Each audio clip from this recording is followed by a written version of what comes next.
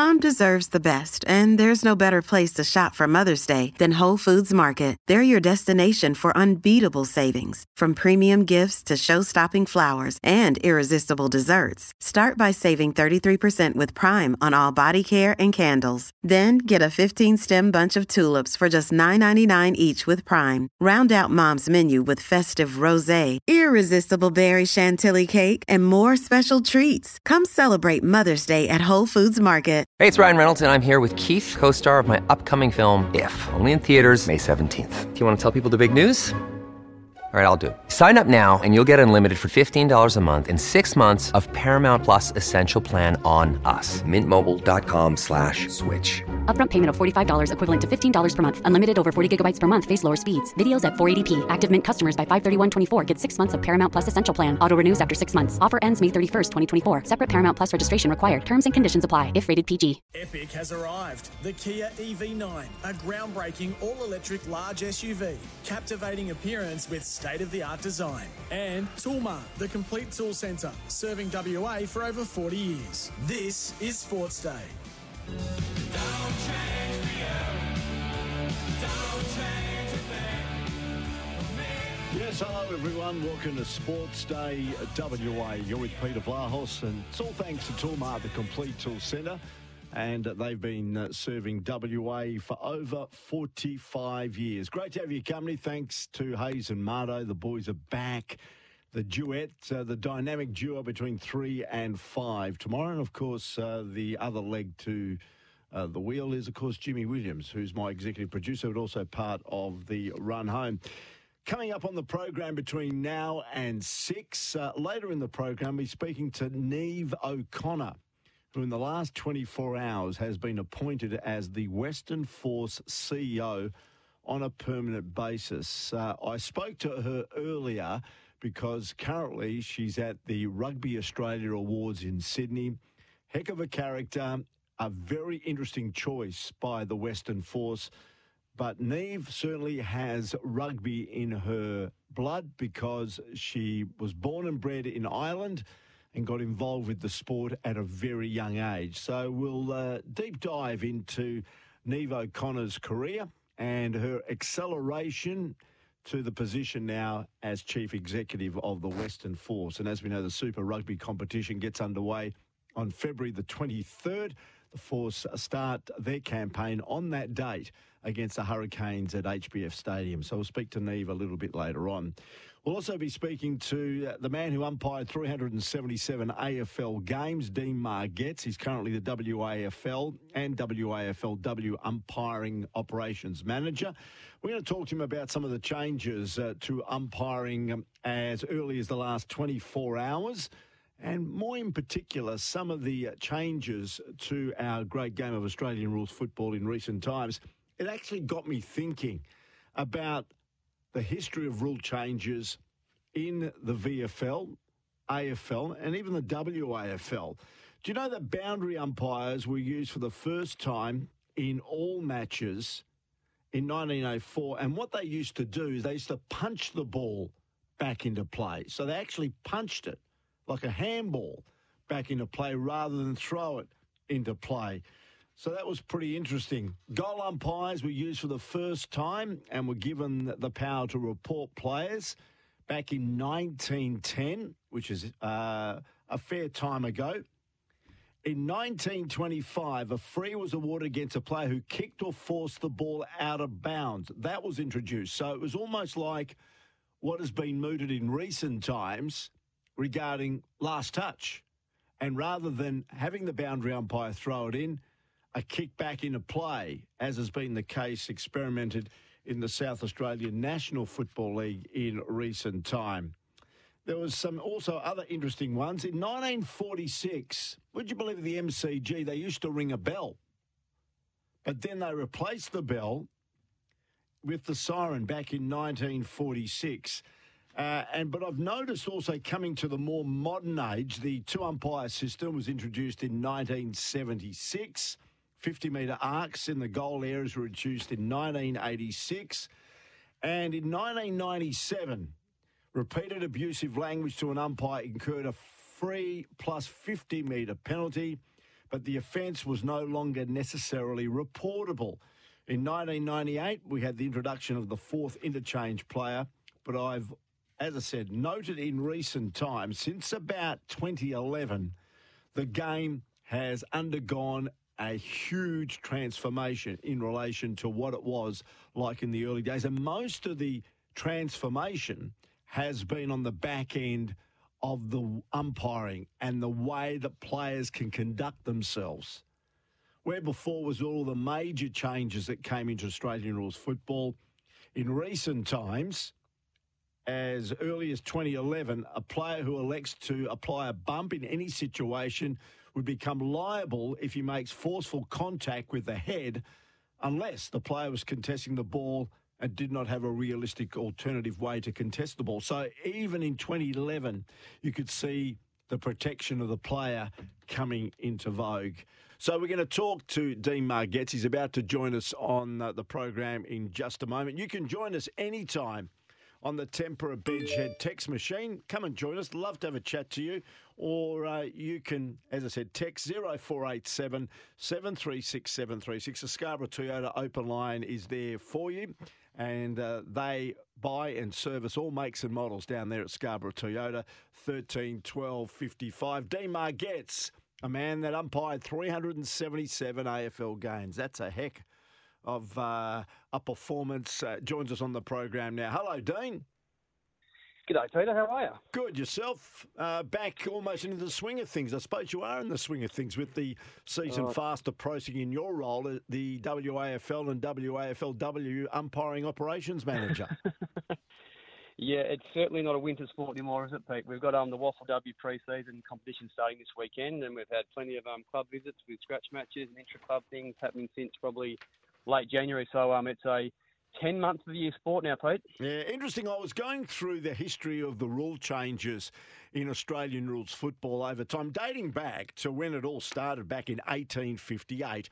And there were some major changes spasmodically during, the 150 years and plus of the game. But I've never seen so many changes, like probably since around about 2006, maybe 2011 to present day. And most of it has involved umpiring and, of course, the protection of the player.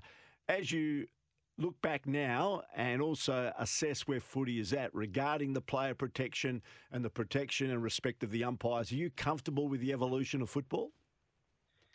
Yeah, I think so. I think the competition sort of heavyweights have certainly made the tweaks and interpretational changes to certainly protect the players and the welfare, and obviously at the game's highest level of the AFL, that's where it starts, and obviously it trickles right through to community footy and all the grassroots footy. Look, I think the most significant changes, Pete, recently have been like the 6-6-6 and the stand rule. They've been certainly, massive changes to the fabric of our game. The fullback running out of the goal square without kicking it to himself, all those sort of subtleties that have certainly changed. But now, when we look back on them, it's almost they've been forgotten and they're just part of the game. So I think the best part about our game is players and coaches and umpires and supporters just adapt to the changes very quickly, and we get on with the game, and here we are with a pretty good product, I reckon. Yeah, it is a good product, and as we know, players will have now a greater duty of care to avoid high contact when attempting to smother opponents after, of course, the AFL rule change was confirmed yesterday, and this is on the back end of the fallout to Collingwood defender Braden Maynard's controversial tribunal case during the 2023 finals. Is it a fine line? It's funny, isn't it? We've made a rule change on an incident which I reckon I've seen once in maybe 10 years. So I guess we were talking about that in the office today at work, and someone made the point was if that player was maybe a Christian Petrarca or a Jack Viney and not sort of Brayshaw had the concussion issues, would the player maybe just bounce back up from that incident? Possibly. So it is a significant change to the rule, but what I would say to people out there in footy land listening to your program, Pete, is I can't see it being a major issue because we just don't see it very often. And I umpire in the country footy quite a few games a weekend now, and I've never seen it. So I don't think it's going to be something we'll see, weekly, that's for sure. But players need to stay grounded these days if they are going to institute a bump, correct? Shoulder to shoulder. Yeah. It's as simple sure. as that. There's no doubt about that. But sometimes the ball may not be in a position where you need to keep your feet grounded if you're contesting it in trying to take an opposition player away from the contest. As I said, there's going to be a lot of judgment by everybody in the game to determine whether the player makes the right call or not. Oh, I agree. I mean, I think with the Maynard one, it looked to me like he had every intention to sort of, smother the ball. But then he realised, gee, I've committed quite high here. I've got to sort of worry about my protection and my landing. And, of course, he unfortunately landed on Brayshaw's head, and then the concussion was the outcome. So, as I say, I can't see that being a massive issue week in, week out, because I just don't recall seeing it that often. Laura Kane at the AFL explained the rules. And one thing I found quite interesting in what she said regarding tackling. And as we know, the head is sacrosanct, and we've seen some tackles, whether it be the sling tackle or other tackles where players have fallen to the turf and their head has made contact with the turf and hence may have been concussed or partly concussed. Her explanation was when you tackle somebody and you start bringing him to the ground, you've got to do it almost, she said, slowly to make sure that the player doesn't get hurt. How are you going to control that in the fast and furious and hurly-burly of an Australian rules football game? Yeah, no, it's a tricky one, but I think what she's trying to articulate there is more just the momentum of the tackle. I think what we've seen in some tackles, Pete, is a larger player on a smaller player, they wrap them up and they know they've got them in a pretty vulnerable position, and there's that second action and that sort of driving force into the ground. I think the rule and the interpretation is aligned to designed to certainly protect the head in that scenario. So I don't think a player who's got full momentum up in the one motion's got anything to worry about. It's just those secondary actions.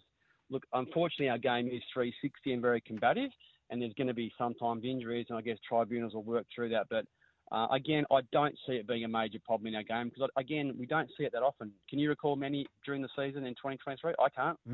No, fair call. But there's always the first one. As I said, you made a very interesting point in the first conversation or in the first answer that you've only experienced a rule change based on one incident or a player incurring a penalty only once before Braden Maynard. That's not saying it could not happen again in the foreseeable future. 100%, but now they've put the rule in place, I think more players will be sort of more cognizant of, what the outcome could be. And like you said too, Pete, and rightly so, if you stay grounded, you got less likely of having an issue with a bump or a smother that could end not great for the opponent. What about the other one? Straight arm blocks will be permitted in a ruck contest provided the player contests the ball. Can you just elaborate a bit more on how that looks? Yeah, sure. So last season, any ruckman who would put a straight arm out into the chest or into the body of an opponent would be a free kick as a block. So I think what they've done now is that to keep consistency with the marking contest, where if you and I are going up in a marking contest, but I could sort of hold my ground and keep you at bay so I could mark the ball. So to make, I guess, it easy for the players and the umpires to take that ambiguity out of the game, they're going to just make it simple where if you've got your eye on the ball in the contest, you're in that ruck contest, and you do make that straight arm block, then it will be play on and a free kick won't be paid, whereas last season it would have been paid, absolutely every time. And the other one that's bizarre for me, and you umpired 377 AFL games, is whistling from the interchange bench is prohibited. What the hell does that mean? That's a good question because I'm not sure myself. I haven't got the full explanation on that one, but I think what it is interchange, obviously bench coaches are sometimes whistling for players to come off for their rotations. And I can only assume some feedback is players are thinking that it might be the umpire's whistle. Now, I've heard people whistle in the street, Pete, and I haven't heard any of them sound like an umpire's whistle, to be fair. So, and how do you manage it? How does someone then say, it's the person in the front row whistling and not me? And who's policing it? Is it the umpire? Is there a whistle police there? I'm not exactly sure. So I'm going to Melbourne next weekend for a meeting on some stuff. So, Pete, I'll try and come back with an explanation on the whistling. I've never, and we have effects microphones in radio and TV, I don't think I've ever heard rampant whistling coming from the interchange bench. That was quite bizarre when it was handed down yesterday. Yeah, I agree, 100%. And like I say, I've spent time along the boundary line. I can't recall ever hearing too much whistling. I've certainly heard a bit of feedback from the fans, absolutely, but certainly not whistling. Yeah. Dean, Darren has texted us through on the Temper at Bedshed text machine. Ask your guest the advantages of the stand rule if you're playing with 16 or less players. Of course, there's some competitions where you play with reduced numbers of players. But your thoughts on the stand rule? You were saying it earlier. You feel that it's worked okay and the system has basically incorporated it. Yeah, I think it's worked okay. I think what we just want to see in footy is consistent laws and interpretations across all levels of footy, be it AFL, country, waffle. If that's the rule, we should all play it. Because most people watch AFL, and I know in some country leagues that I umpire in, some leagues have it and some don't, so it becomes quite confusing. But I just think what it does is it allows the team with the ball that free run, that free carry, and I guess Steve Hocking's rationale was that's just try and free the Sharon. So more open play, more scoring. I think if that's the advantage of the stand rule, then we should be encouraging it. And what about the microchip in the football on the back end of the Adelaide Crows controversy? I know Laura Kane has spoken about that today. We'll feature the audio in just a moment. Do you think that is going to be the next step? Yeah, possibly. We had, obviously, Brett Roseberry in town last week doing a fair bit of work over here on umpiring promotion, and he sort of mentioned that you could actually sort of feel it in the ball. Like when you bounced the ball, you knew something was in there, almost like a broken sort of valve off a pump. So I think there's a bit of refinement maybe needed, but I'm of the view that, yes, we know there was a mistake made. We know it shouldn't have happened, but in the swings and roundabouts of a 24-round season, quarter by quarter, contest by contest, is that what we want in our game? Oh, I'm not so sure. I still think we've got that beautiful human element of the umpires, the players, the coaches. We're all going to make some blues. Players will, umpires will, coaches will pull bad decisions off in the coach's box. So I don't want to lose the human touch of our officiating. So I'm still not convinced on that one, Pete. So do you think the lawmakers of Australian rules football are a bit too reactive to criticism or individual situations? I think at times, yes, because like I say, did we have only one of those incidents this year that was significant? I think we did. Now, unfortunately, yes, it cost Adelaide Crows a position in the final 8. We get that. And it was the last game or the last quarter of the last season, so it's very front of mind. So when all your reviews and your conversations post-season, that's all you want to talk about. But the incident that happened in round 6 in Tasmania, are we talking about that?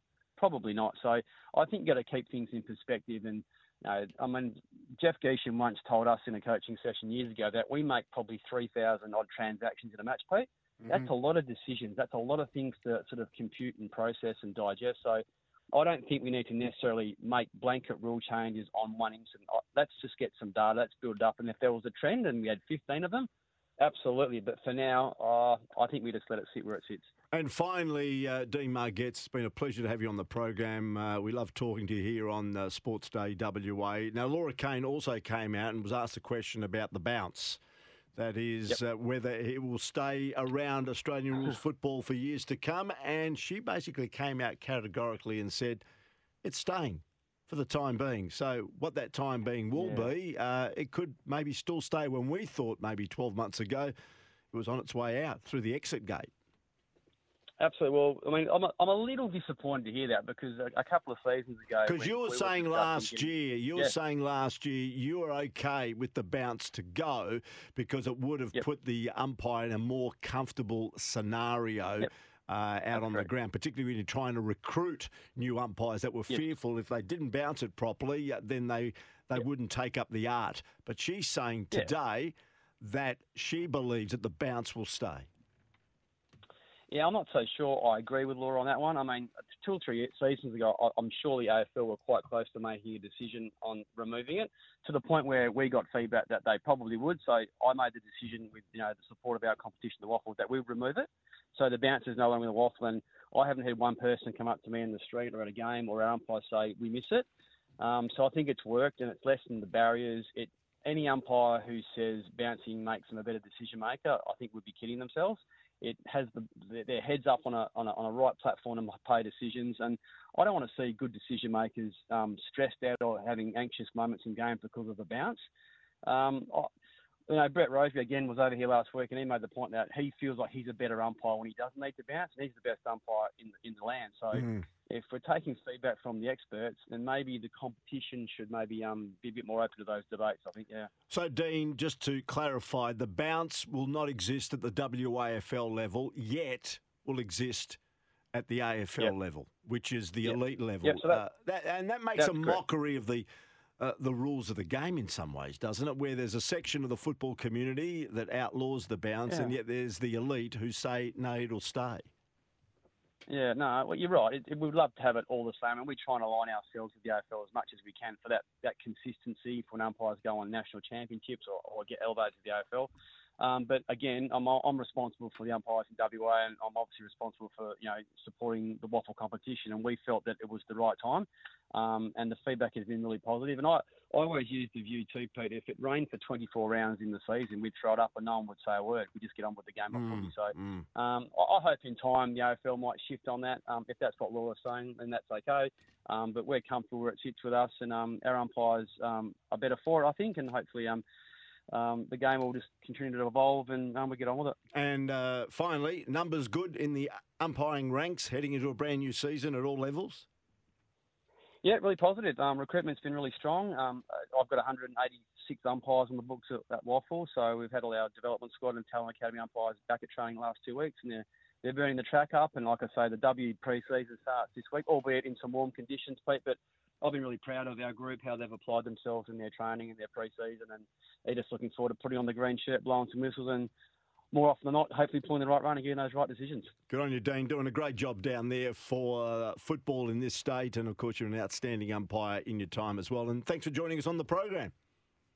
Thanks, Pete. Always appreciate your support of the umpire. Thank you. Good on you, mate. Dean Margette's joining us here. What do you think about some of the issues that Dean had to say? Were you surprised that Laura Kane came out today saying that the bounce will stay in the AFL? As I said, about this time last year, heading into the 2023 season, and because at times some of the umpires really struggled with the bounce, there was a call to get rid of it altogether. And I must admit, I was one that thought in 2024, when they were reviewing the rule changes of the last season, that the bounce would have left the game of football, even though it's been part and parcel of it over 100 years. I thought the bounce was gone.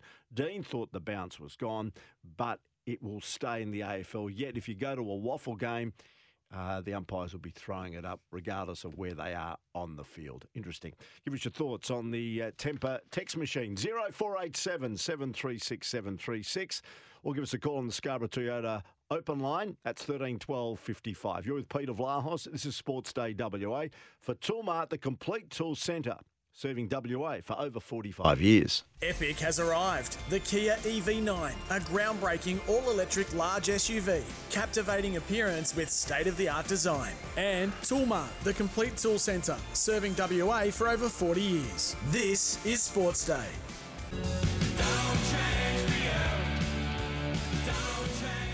Yes, our interview of the month is brought to you by Aussie. Look for the logo, be sure it's Aussie, and there's nothing more Aussie than Australian rules football, and the man that heads up the umpiring here in Western Australia is Dean Margette. So I hope you enjoyed the chat with Dean. And Brendan says, so Margette's wants umpires to still have influence of the game. Spare me, according to Brendan. Well, of course they've got an influence. They are the lawmakers, and they decide the rules when it comes to a game of football, what's allowed to go on, what needs to be pulled up. They are the officials of Australian rules football. Norman Cowell says, g'day, Pete. With the centre bounce of the ball, how about they move the spot to bounce the ball to the edge of the circle so the ball comes down towards the centre of the circle, allowing the umpire to be already out of the way and be able to watch the ruckman without having to run backwards. It should also make it easier to bounce the ball.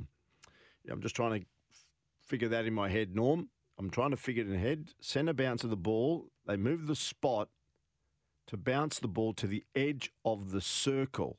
Oh, I see. The small circle. Yes. Yeah. So the reason they do it bang in the middle, as Jimmy's sort of saying in my headphones, is to make sure they can bounce it straight. Well, I think it works okay. I think there's no harm in them saying that I'm going to be pushing back from this bounce to make sure that everything, including nominating the ruckman, who's going to contest the ball is not a bad thing. It just stops somebody else from taking maybe a player out that he isn't expecting to maybe get into the contest. Again, it's all for the protection and the sanity of the players at the moment. Good on you, Norm. But again, you're a thinker. There's no problems about that. Darren says again, thanks for asking the question. In one mouthful, we have to have the stand rule as is an AFL rule and to have consistency. Then when it suits like the bounce that consistently across all levels goes out the window. All right, Darren, thanks for that. You can continue giving us a text. That number is 0487 736 736, or you can give us a call on the Scarborough Toyota Osborne Park open line. They buy and service all makes and models, 13 12 55. Now, in the one-day international, the second ODI at the North Sydney Oval between Australia and South Africa, this update for Tyre Power's Big Brands Better buy sale is now on. So that's the Tyre Power's Big Brands Better buys sale is now on. A lot of B's in that. We have got Australia in a world of pain. In the 12th over, they are 6 for 63. 6 for 63. South Africa made 6 for 229 in their 50 overs. 6 for 229, South Africa. Australia looking down the barrel big way. They're 6 for 63. The bats people to go, or the batters to go. Healy went for 4, Litchfield 14. Beth Mooney, who's been in scintillating form this summer, only faced 2 balls, out for a duck. Perry out for 2, Sutherland for 1, and Wareham also out for a duck. So Talia McGrath is not out 22. She came in at number 4, and Ash Gardner is not out for the Belinda Clark medal winner from the other night. 6 for 64, and South Africa in total control in that second ODI being played at North Sydney Oval. Just some other sport. Ian Botham had his say on Test cricket on the back end of what's happening in New Zealand, with South Africa sending a second 11 in some ways, and the push at this stage to move Test series to fit in with the shorter forms of the game. This is what Sir Ian Botham had to say. Look, at the end of the day, the people that are most successful cricketers have a Test base. So they've played plenty of Test cricket. They've worked out their game. They know how to play, and you can adjust. And those are the people, people remember Test cricketers. Yeah. Not too many people remember one-day cricketers and one-day competitions. They might go along for the odd thrill or have an evening at a T20 game. But at the end of the day, the players that are remembered and will go down the history books are the Test cricketers. So there you go. It's Sir Ian Botham. I think he makes a valid point. And just in this update, Aussie tennis star Isla Tomljanovic has been sidelined again, confirming she has non-cancerous tumours removed in another obstacle on her return from injury. As we know, she reached the quarterfinals of both Wimbledon and the US Open in 2022 before 2023 was a season that was totally destroyed by injury. She returned to action late last year, reached the second round of the Australian Open last month before being defeated by Yelena Ostapenko. The world number 221 now underwent a procedure to have uterine fibroids removed from her body. So we wish her the best of luck. That update thanks to Tyre Power. You can visit your local Tyre Power store today for a free tyre safety inspection. There are over 50 stores across WA. Don't go away.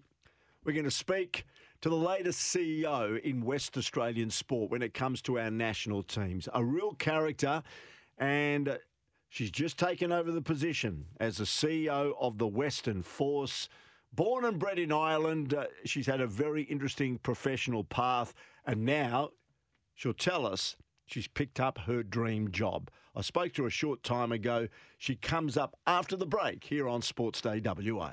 Epic has arrived. The Kia EV9, a groundbreaking all-electric large SUV, captivating appearance with state-of-the-art design. And Toolmart, the complete tool centre, serving WA for over 40 years. This is Sports Day. Welcome back to Sports Day WA with Peter Vlahos. Great to have your company. And just beware, we've got some very hot days coming up in Perth and throughout Western Australia this week. And here's a quick community update thanks to Firecoat. Be alert and prepared this bushfire season. Stay up to date on all bushfire warnings online with the Department of Fire and Emergency Services. Visit dfes.wa.gov.au. And this community update is thanks to the new Firecoat, the first paint proven to protect property in high-risk fire conditions, and it's available at Bunnings right now.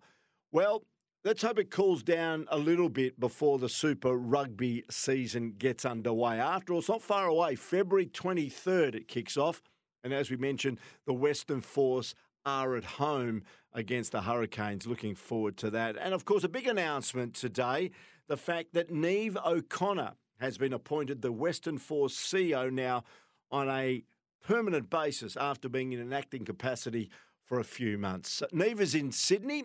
She's about to attend the Rugby Australia Awards night, and she's been kind enough to give us a few minutes of her time. Niamh, thanks for your time. Thank you, Peter. Thanks for having me. And you're in Sydney, a big night for Rugby Australia tonight. It is indeed, yes. We're over here to attend the Rugby Australia annual awards night, so quite exciting. Let me ask you, we cannot mistake the accent, a very proud Irish accent. We call you Niamh, even though your Christian name is spelled Niamh. What is it about the Irish in trying to confuse us non-Irish people? Oh, we like to create stories behind things. So, yeah, the harder it is, the better, so we can tell a good story. Well, tell us about your journey, as we know, from Ireland. I believe that you were in some ways brought up on rugby. Take us back to when you were a little girl. I was, yeah. I was very fortunate to grow up in a rugby mad household. And we spent probably a lot of weekends by the rugby field, so it became where we grew up as kids. In rural Ireland. So, yeah, it's been in my veins then for quite some time. And when I moved to university, I joined the rugby club. So it's always been part of how I settled in new places. And it was similar then when I moved to Perth in 2011. I sought out a local rugby club and rode in there with committee roles, manager roles, volunteers, whatever needed to be done. Yeah, so it's been quite a journey for me. From the start to finish. You mentioned it's been in your family blood for many years, starting there in your home country of Ireland. Is this now, in some ways, your ultimate job to be the CEO of the Western Force in Australia and New Zealand Super Rugby competition? Yes, for me it's been quite exciting. I'm kind of here by accident rather than by design, because I came from a construction background. And I had done project director roles all over the world. When I came to Perth, then I joined in 2021 the Rugby WA board to kind of reposition juniors and really look at pipelines and stuff. And then joined the Force board in June 2023, so just recently. So I kind of can't believe that I get paid to do rugby now. It's been awesome. Well, you were appointed to the Rugby WA Board of Directors in 2021. Prior to that, were you a keen rugby supporter of the Western Force at HBF Stadium? Yes, I was. I was one of the tragics that was there through thick and thin. So, yeah, Force has been a major part of my life in Perth, to be honest. And it'd be fair to say also, Niamh, that they have promised a lot, the Western Force, and probably just have failed to deliver what we've expected. We're talking about finals football or finals rugby. What are your thoughts on where the Western Force sits in the Super Rugby landscape at the moment? Because it's been quite an interesting short history. Yes. Oh, look, I'm really, really excited about where the Force are heading. Now, this year we've got a really, really strong roster. We've got a coaching group that have been consistent for the last couple of years. So I'm really, really excited. We've got a really young team that are showing really, really good signs. And the cohesion has been awesome. So for me, it's heading in a really, really strong direction. We want to be the leaders and be the aspiring team that everyone wants to play for. And we've been tasked with being the best team in the world. So game on. Yeah, game. Are you concerned in any way the perception of rugby in Australia at the moment after the failed attempt by the Wallabies at the recent World Cup? Oh, look, yeah, the sport is facing challenges after the World Cup, but that for me is the opportunity to really rethink how we're doing to make a whole ecosystem sustainable. West Australia is a major, major cornerstone of the game in Australia, and we've been focused on making it the best program in place for players to come to the men's and women's game. So we are looking forward, and a major part of being the leaders in in actually getting the golden decade coming through. We have outstanding opportunity for rugby in Australia, the British and Irish Lions, the Men's World Cup, the Women's World Cup, the Olympic Games. And you can tell from being at Sevens last weekend that there is an appetite and there is a love for rugby in WA. The place was buzzing last weekend at HBF Park, so it's been really, really good. It certainly is. We've got the Australian people that follow it, the local tragics, and of course the South African migration, where rugby is their number one sport. And as we know, the New Zealanders love the sport as well. It's their number one sport. So it's a great mix and a potential growth for rugby. Now, you worked at grassroots level. Where does rugby sit at grassroots? Look, rugby is at a grassroots level in Perth. We been very, very fortunate in that we're one of the few member unions that has seen growth in the last couple of years. We've seen a significant growth in the women's game and participation, where we're seeing up to close to 20% growth year on year, which is very different to most other states. And we're financially very stable now, so that's been really, really good. So there's the opportunity to really rethink and do things and put Perth on the map as a major rugby home, because we've got the melting pot of cultures here to do it. We know Andrew Forrest has been so supportive of rugby in Western Australia and the Western Force, and when called upon, he's been all too happy to help out. Have you met with Andrew? And I gather he's pretty excited with the Western Force and where they're going. Yeah, Andrew and Nicola have been wonderful supporters of rugby in WA over the years, and the Western Force, and I'm feeling very humbled at being having the focus now to lead our organisation to be the most successful on and off the field, which is the exciting part. So what is your priority now that you've taken over the role as CEO of the Western Force? No doubt you've got a shopping list, but what's front and centre that you need to tackle first up? For me, it's like I suppose all West Australians like a winning team, right? So that's a major important step along the way. And I guess to position us as being the strong leaders and the solution for Australian rugby. So we've tried things a little bit differently in the last couple of years that are beginning to show us that there are green shoots. We've targeted more state schools and seeing a huge growth in state school participation under the Western Force Cup. So that's been really positive for me. So it's to grow the game in a different way and non-traditional ways. You've had the backing of Rugby Australia CEO Phil Waugh. He's excited that you've been appointed, and I know you're looking forward to working very closely with Phil, who in his own right was an outstanding Wallaby in his time. Yes. So Phil has been awesome. We and all the other member unions are working very closely with Rugby Australia at the moment to reposition us to being the best nation in the Southern Hemisphere. So it's been very refreshing to see that and that support from Phil. Well, good luck, Neve. Lovely to have a chat to you. We wish you the best of luck as the brand new CEO of the Western Force. You've got rugby in your veins, but more importantly, you've got, through your experience, I gather, plenty of experience when it comes to business acumen that you bring to the Western Force. Enjoy tonight there in Sydney, and we'll keep in touch here at SENWA. Thanks for your time.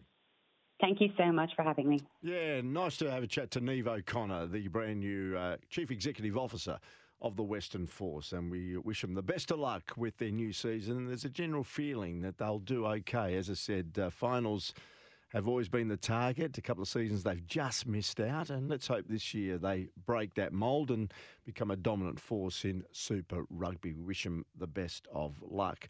All right, we're going to take a break. You've still got time to get on the Text line 0487 736 736. The other thing, here's Laura Kane talking about on-ball chip technology.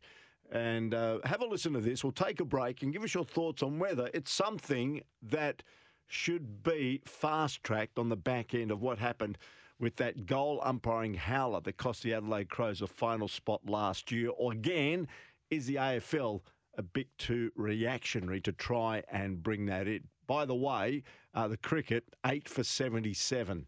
Australia, that is the Australian women's team, in reply to South Africa's 6 for 229. South Africa will win that and win it very comfortably at the North Sydney Oval. Here's Laura Kane on ball chip technology. Yeah, so the ball has a chip in it that picks up a whole heap of different data points and different information. So there's a stream around the game itself. So it's tracking things like congestion and ball speed. So we don't have direct metrics for either of those two things. And how can we start to understand where the ball's going, how quickly it's going, and where the players are relative to the footy. So there's a football performance game analysis stream to it. In terms of score review, most of it centres around what the ball touches and also what lines it crosses. And so it's quite good in terms of tracking when the ball has crossed the line, and if anything has happened to the ball when that ball has crossed the line, say a slight finger or a post brush, it can pick that up. So yes, the idea is that the technology is instant, and I saw it in action the other day, and tells our officials what has happened. So we just need to work out how much testing we need to do to make sure that we're confident to use that technology in officiating. But we've already started using it in terms of data collection from a game analysis perspective. Epic has arrived. The Kia EV9, a groundbreaking all-electric large SUV, captivating appearance with state-of-the-art design. And Toolmart, the complete tool centre, serving WA for over 40 years. This is Sportsday.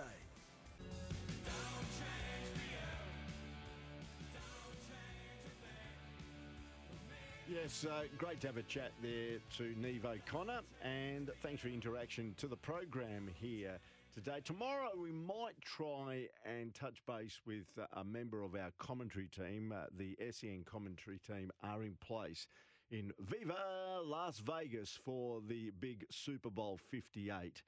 And interesting that Travis Kelce actually mentioned, he was asked the question whether after the Super Bowl he may head down with his partner in Taylor Swift to Melbourne. This is what he had to say when he was asked the question. Australia's coming up, isn't it? We'll have to see. We'll have to see. We'll have to see. We'll have to see. He'll be coming for sure. I reckon he's one of those partners that just wants to be with his partner all the time. And to be fair, Taylor's gone out of her way to be at most of his recent matches in the NFL.